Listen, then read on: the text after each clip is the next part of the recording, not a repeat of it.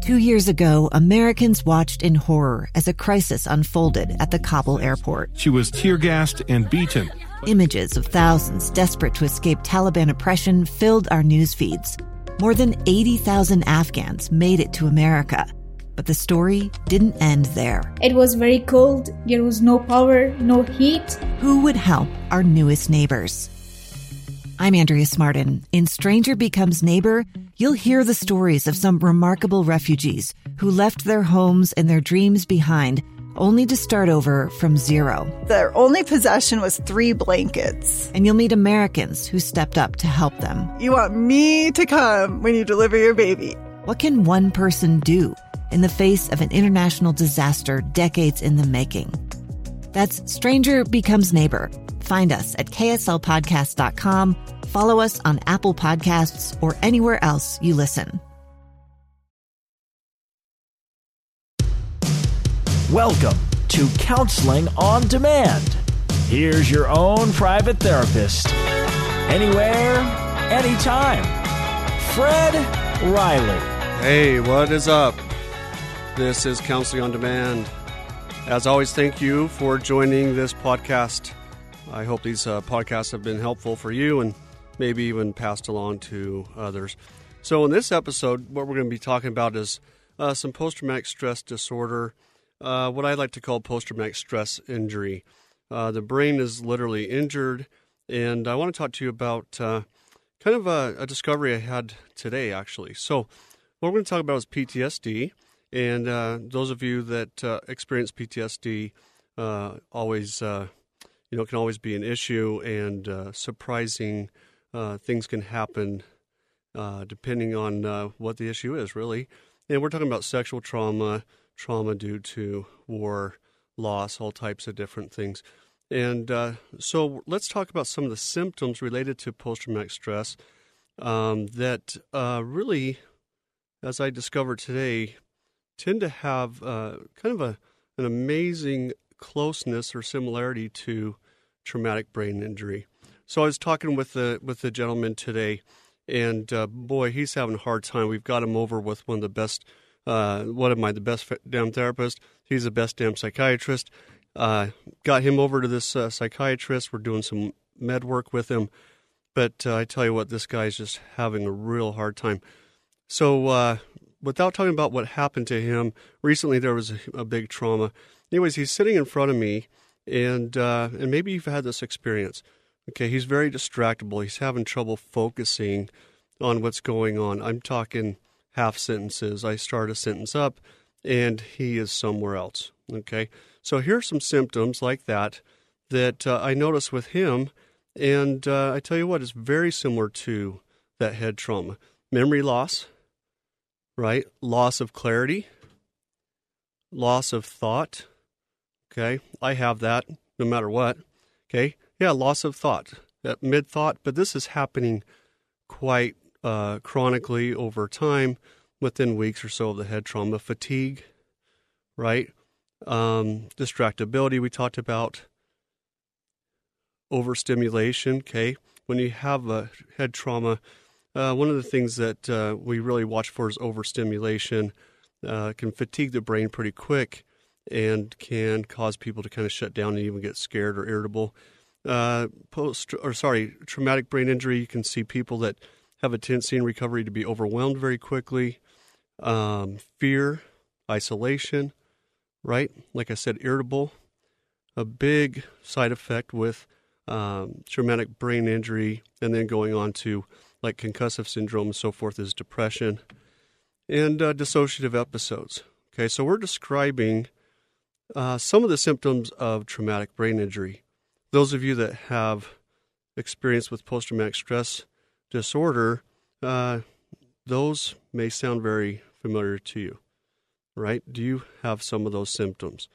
Not all the time, maybe during a particular episode of traumatic recall, right?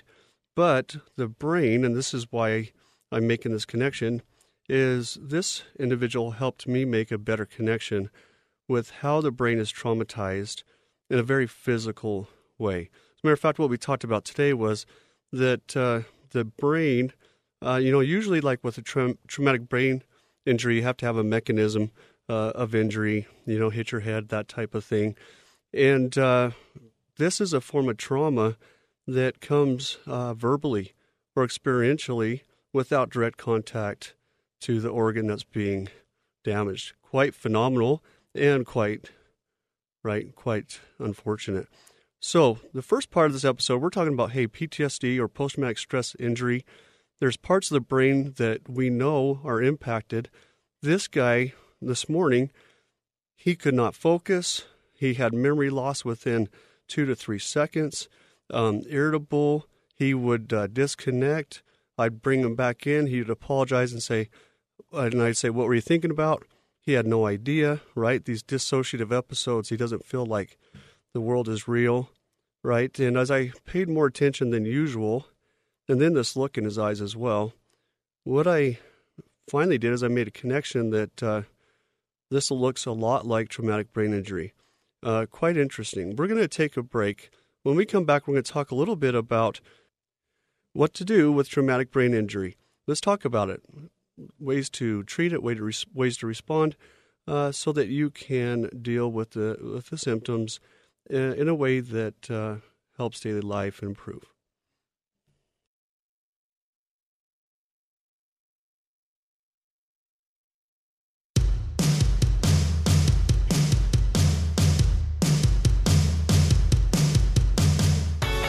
Welcome to Counseling on Demand. We're back, and today on this podcast, we're talking about post-traumatic stress injury. We're familiar, maybe you are as well, either for yourself or family members, where there has been trauma, sexual trauma, physical trauma.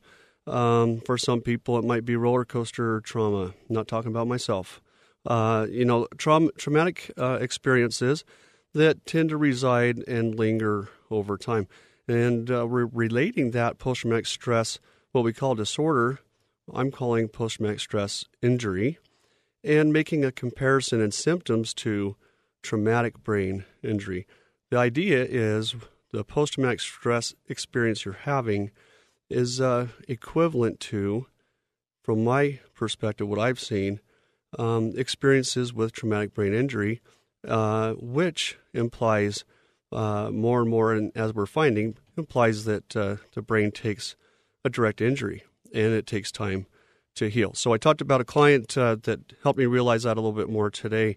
So what do we do with it, right? What do we do with this idea of post-traumatic stress disorder, symptoms of traumatic brain injury? One of the things this gentleman said today is he said that he fears that he's going to feel like this forever, right? And he feels like it's a matter of willpower. What's wrong with him that he can't overcome this injury? So what do we do with that? One of the things we talked about is that we need to give credit, right, for the limitations to the brain, not you. And what I mean by that is if you're having these symptoms, flashbacks, feelings that someone's, that you're in danger, difficulty sleeping, fatigue, distractibility. If you or a loved one are experiencing those things, rather than personalizing, right, we have a tendency because we feel what's going on inside our mind, we experience it, to own that. We need to change that. If it's an injury, if it's similar to traumatic brain injury, give credit for the limitations to the brain. Okay, if you're struggling with those things, the brain is telling you something. The brain is telling you that certain areas have been affected, and you have to cope with what limitations have been given to you, at least for the meantime. Another thing that I think is really important, and it goes back to giving credit to these limitations, is education. Okay, if your loved one has experienced trauma, educate yourself. Education regarding what trauma looks like to the brain. Why am I having trouble focusing, hearing, paying attention? Educate yourself. Take a look at new and upcoming and, valuable education regarding what areas of the brain have been impacted literally through trauma. We're talking about things like the amygdaloid, the hippocampus, the cingulate cortex. Okay, what is their function? realizing that, hey, this isn't a matter of willpower or not being able to handle the trauma. The brain has received a traumatic injury in post-traumatic stress injury, and education can do a great job in helping you understand what is yours and what's not yours, related to the brain and its functions as impacted by trauma. So what this looks like really quickly is giving credit to the limitations is the idea where you say, okay, my ability to do this really is not based upon willpower or condition. I would like to be able to focus is different than I can't focus, right? The idea is I would like to focus. I'm not at a failure if I do not focus. The brain is not in a place, an example of focus. The brain, it's not that you can't focus, it's that you want to, right? But the brain is not in a place where it's able to do that. You feel that shortcoming, but that's information regarding the injury in and of itself. So that's just a brief run through on this idea that I noticed this morning related to post-traumatic stress injury, similar symptoms as traumatic brain injury, right? And the impact, the literal impact on the brain. And a couple perspectives. Give credit for those limitations to the brain, not to your shortcomings, and educate yourself. What parts of the brain have been traumatized secondary to post-traumatic stress disorder? Take a look at it, educate yourself, put ownership where ownership needs to be. And that should help give you a little bit of perspective and some daily coping to get away from this feeling that you're not handling the post-traumatic stress injury very well. Thank you for listening to this podcast. As always, please keep us in mind. Rate us, give us a good commentary. We'd love to hear from you. And as always, please remember that you get to choose who's in your life.